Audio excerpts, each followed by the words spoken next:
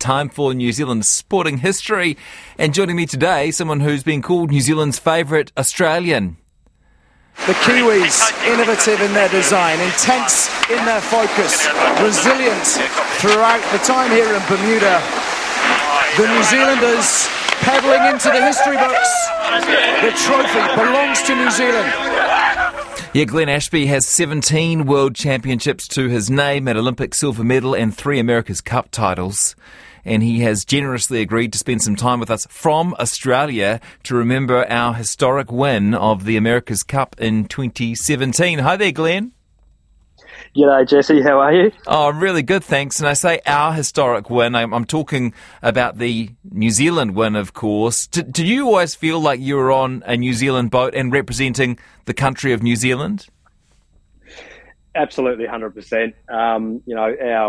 Our sort of ties with New Zealand have been quite long, and having my daughters grow up there and spending a lot of time there, it's really become our second home, and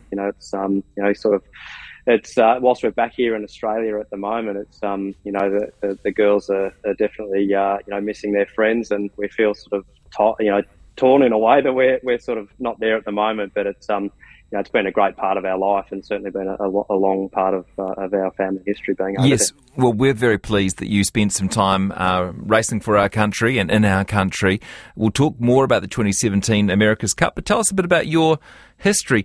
You got into sailing young, although I can't help noticing you grew up in a landlocked part of Australia.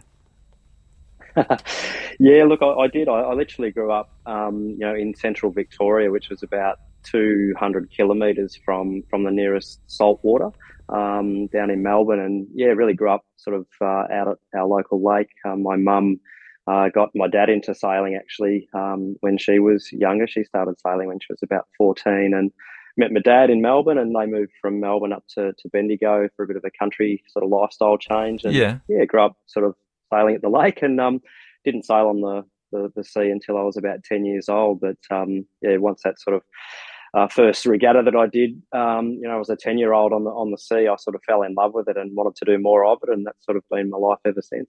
Was there plenty of wind on the local lake? Not a lot, to be honest. A lot of the time it was quite light and shifty, but look, we did have some good breeze there, and growing up as a kid, we were pretty lucky because we sort of had the lake, and we had sort of other activities around that, a lot of sort of BMX riding, mountain biking, motorbike riding, football, cricket, all that sort of thing. So sailing was just one of the many sports I was sort of doing as a youngster, and as I got a little bit older into my mid-teens, sort of got more and more involved with sailing, and sort of some of those other sports sort of had to fall by the wayside because you just simply didn't have enough days in the weekend to do your weekend sport. And eventually sailing won out of all those other sports, and hopefully it was the right decision. How did multi-hulls become your thing?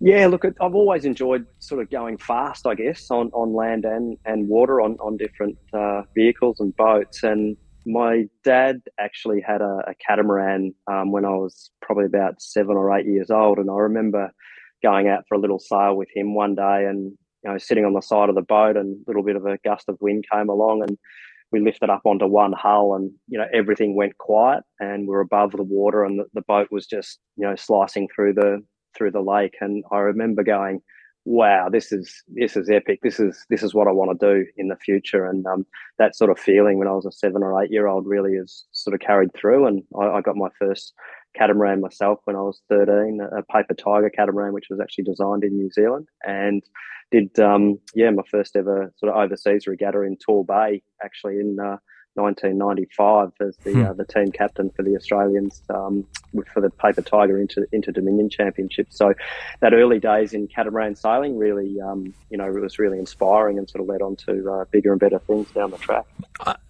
Does the America's Cup loom large when you're a young sailor? Is it always there in the back of your mind?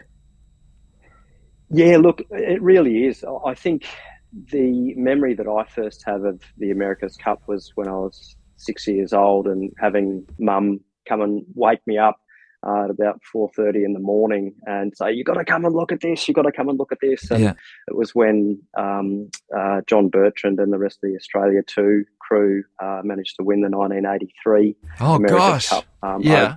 in Newport, Rhode Island. And yeah, look, it was just that sort of the buy-in from Australia as a country, and to actually take the America's Cup, off the Americans that had held it for so long was, a huge thing. And I think, certainly Australia embraced that. And myself as a young kid, as a 6-year-old, sort of seeing the power of the old mug, the America's Cup, and what it could sort of do for a country and what it could do for sport was quite inspiring. And whilst the rest of my sort of, growing up as a kid and sort of through those teenage years, I wasn't really ever sort of dreaming or focusing on the America's Cup side of things. I was focusing on my sailing and ultimately one day wanting to be an Olympian. And that sort of, I guess, opened the door after sort of being involved 20 odd years later with the Olympics to then have the opportunity to be involved with an America's Cup team. So it's funny how the path wanders along. Yeah, that's right. In those early days of you sailing catamarans, you probably wouldn't have thought that they would get you to the America's Cup. But was it 2010 the first multi-hull America's Cup? Yeah, look, it was, I guess. There has been a multi-hull involved in the previous America's Cup. Oh, we remember. We'll remember that one as well. It was Stars and Stripes, wasn't it?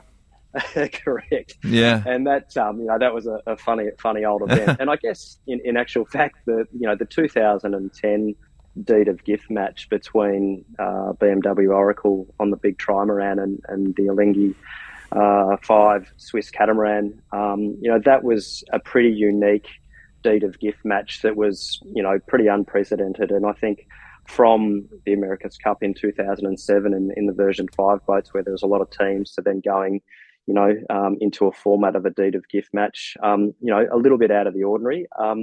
However, after finishing the Olympic competition in Beijing, sailing the Tornado catamaran, which was actually the last Olympics that the Tornado catamaran was involved, I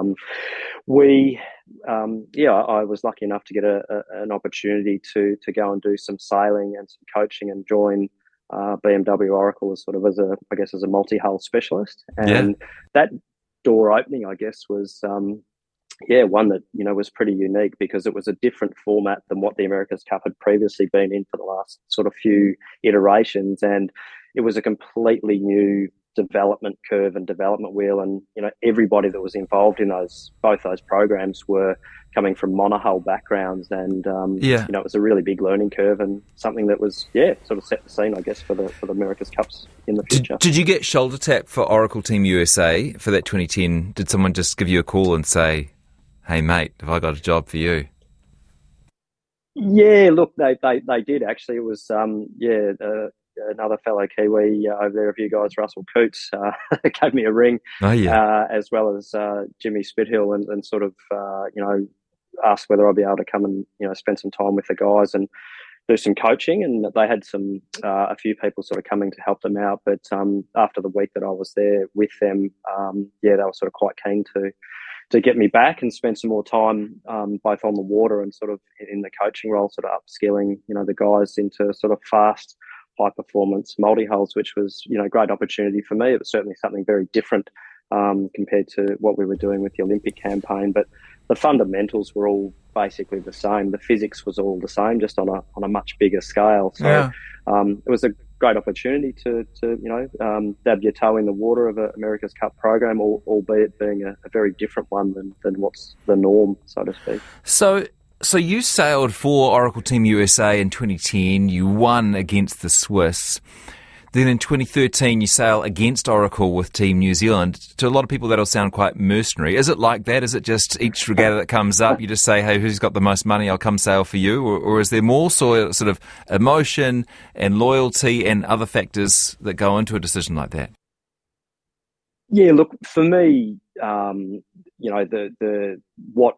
the offer to join Emirates Team New Zealand back in at the end of 2010, the culture of New Zealand, the respect that the team had and still has, and I think the way the team operates, was something that really sort of hit a chord with me. And yeah, I've always had massive respect for the team, and I think growing up over here in Australia, everybody growing up in New Zealand, we're all culturally pretty similar.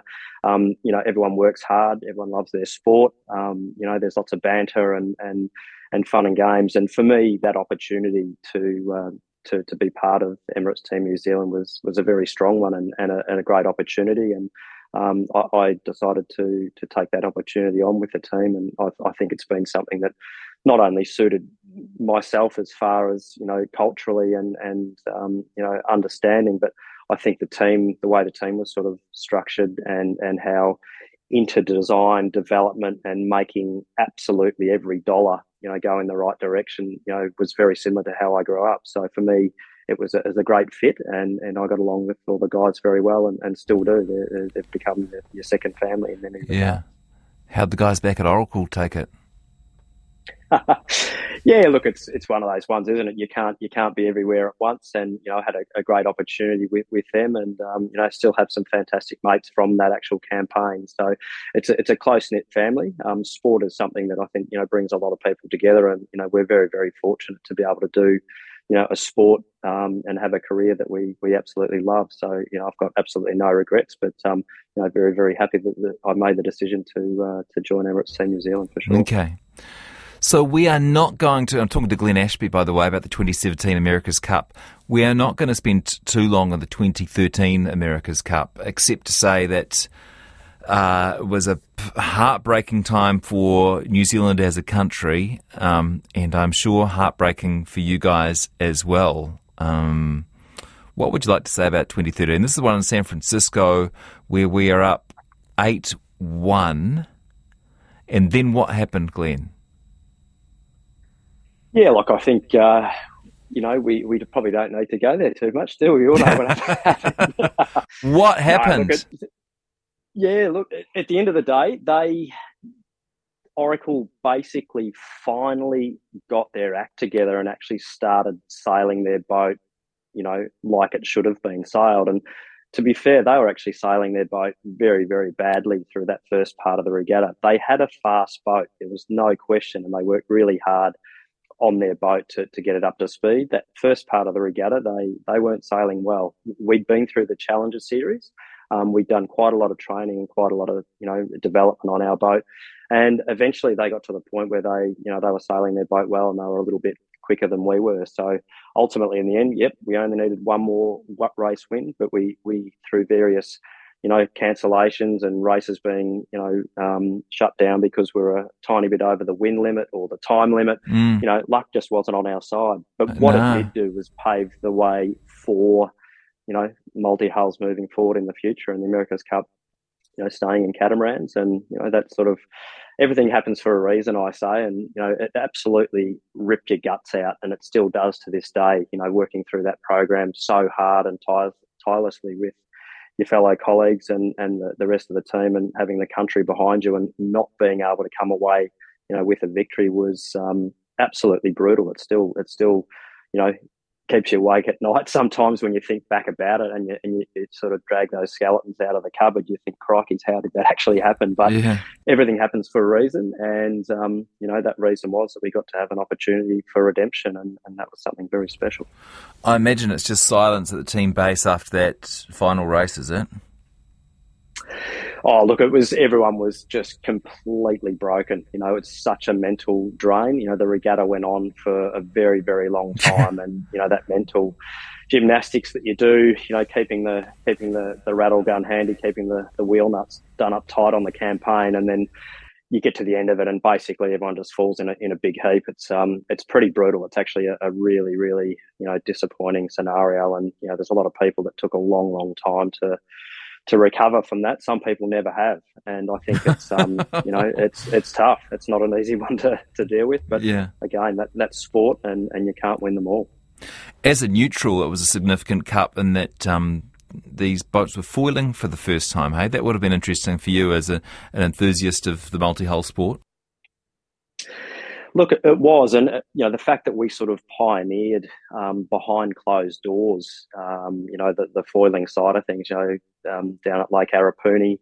Those memories of, driving down there with your mates and your colleagues, to sort of quietly behind, sort of closed doors, so to speak, develop the foiling side of things, and then to, launch the boat, to get out and actually, eventually have to show it because we needed to learn ourselves. But all those wonderful developmental side of things with, with the physics of what we were doing, the structures and everything, and dealing with the designers and the engineers, and the whole team really bought into the fact that, we were pushing hard and we had to set the bar high. And it was a wonderful period. It was, looking back at some of those memories, were some of the most special ones of your life. But obviously the result in the end didn't really reflect the effort that was put in. But certainly some special moments through that campaign, for sure. Did you know straight away that you were going to come back in 2017 and try and win that thing? Or did you take a bit of convincing and a bit of sort of emotional repair before you were willing to commit to that? Yeah, look, everybody, had some plasters and some band-aids that to pull off after that campaign, for sure. But for myself personally, we were so close to being successful, and there was so many fantastically good things out of that campaign that I felt was a great platform and a great foundation to move forward with as a team. So I was very much of the opinion that I wanted to stay on and sort of continue to build on the strengths of the team, not only in a sailing perspective but also a design and sort of pushing boundaries perspective. So I was very keen to move forwards as a group, and sort of stayed around with the team going forward. Right. So tell me about that 2017 campaign. Did you go in feeling confident? Yeah, look, I mean, the lead into that 2017 campaign was a very, very tricky one. New Zealand was promised the Challenger Series to be held in New Zealand. The boat was supposed to be an AC 62, which was a 62-foot catamaran. A lot of things changed real early on in that campaign once the decision was made to sort of go ahead with the campaign by Emirates Team New Zealand. The boats changed from a 62-footer to a 50-footer, which was a full protocol change, and saw the exit of Luna Rossa. Basically, the Challenger Series also got taken away from New Zealand as well. Thus, a lot of commercial buy-in from sponsors and other people disappeared from the team. So what a lot of people don't realise through that early part of 2014 and the first part of 2015 was that Emirates Team New Zealand was very close to closing its doors. We got down to about 6 employees out of 127 from the previous campaign. And it was pretty tough to make a decision to go forward. We were really struggling and actually in debt, from the previous campaign. So it was, pretty brutal to make the decision to throttle right back, and that saw the exit, unfortunately, of a lot of my teammates and a lot of our boat building staff, shore crew, designers, engineers.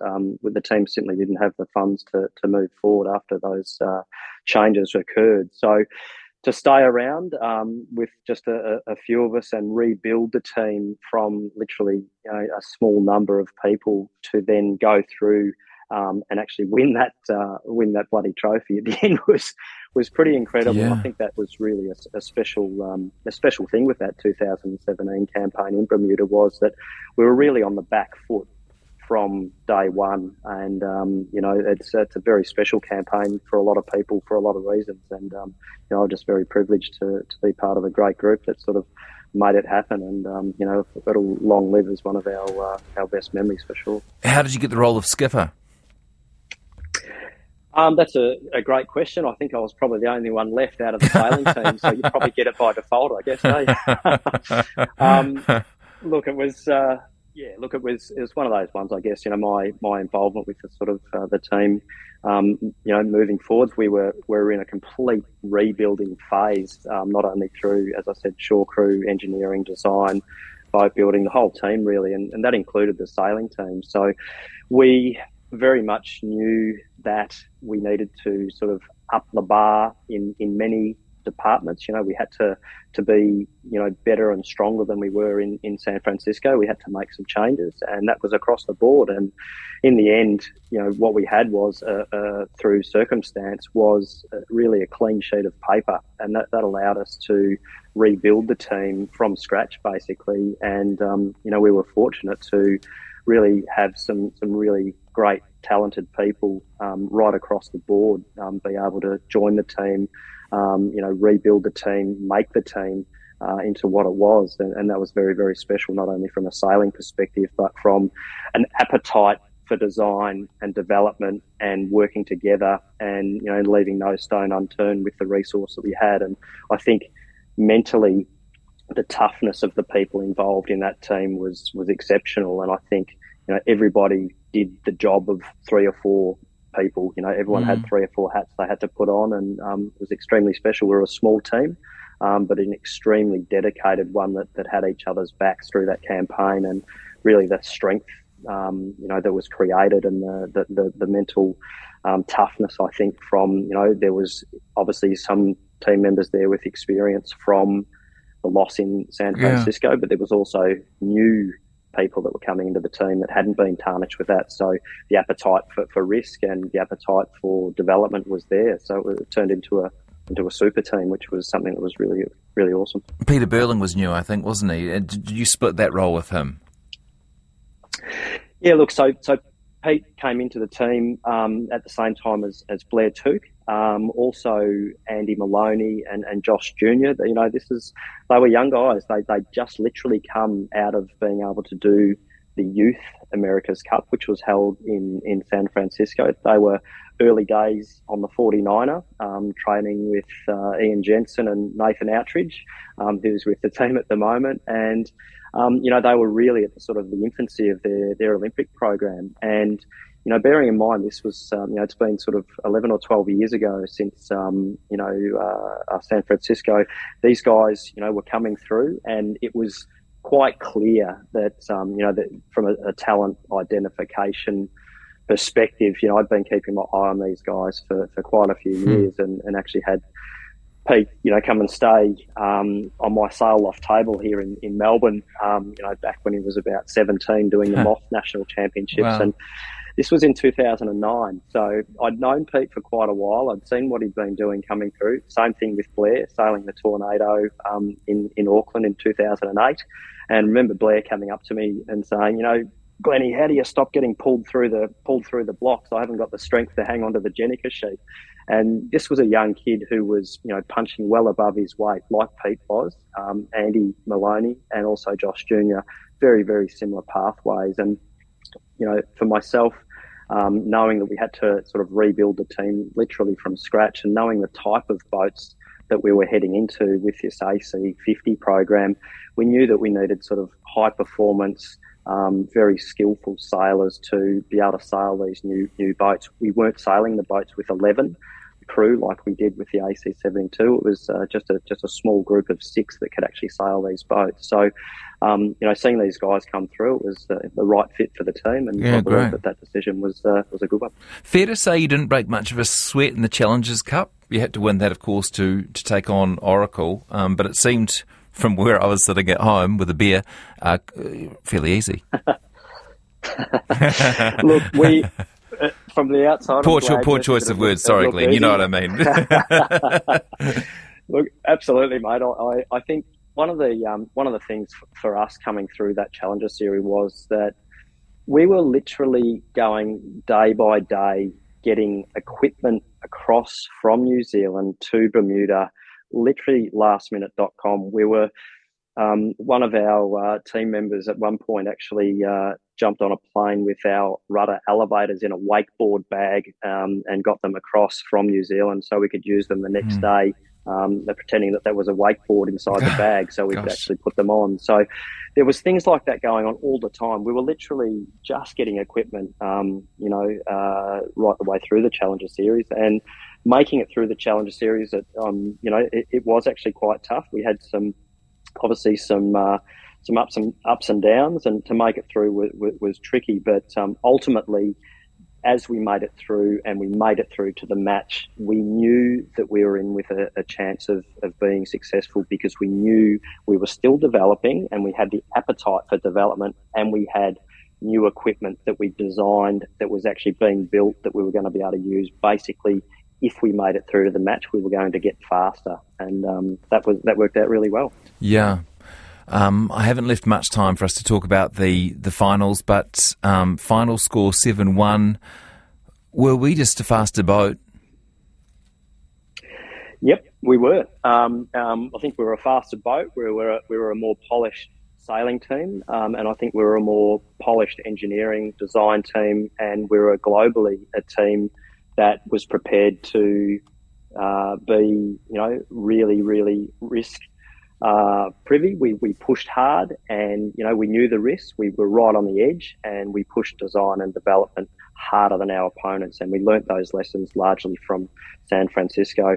I think we were led very, very well through all the departments. I think Grant Dalton did a pretty amazing job to keep the wheels on that campaign and actually allow it to move forward. And I think for all those involved, I think it was probably one of the most special victories and wins of all our careers compared to where we sort of came from and where we started. So all the more special after 2013?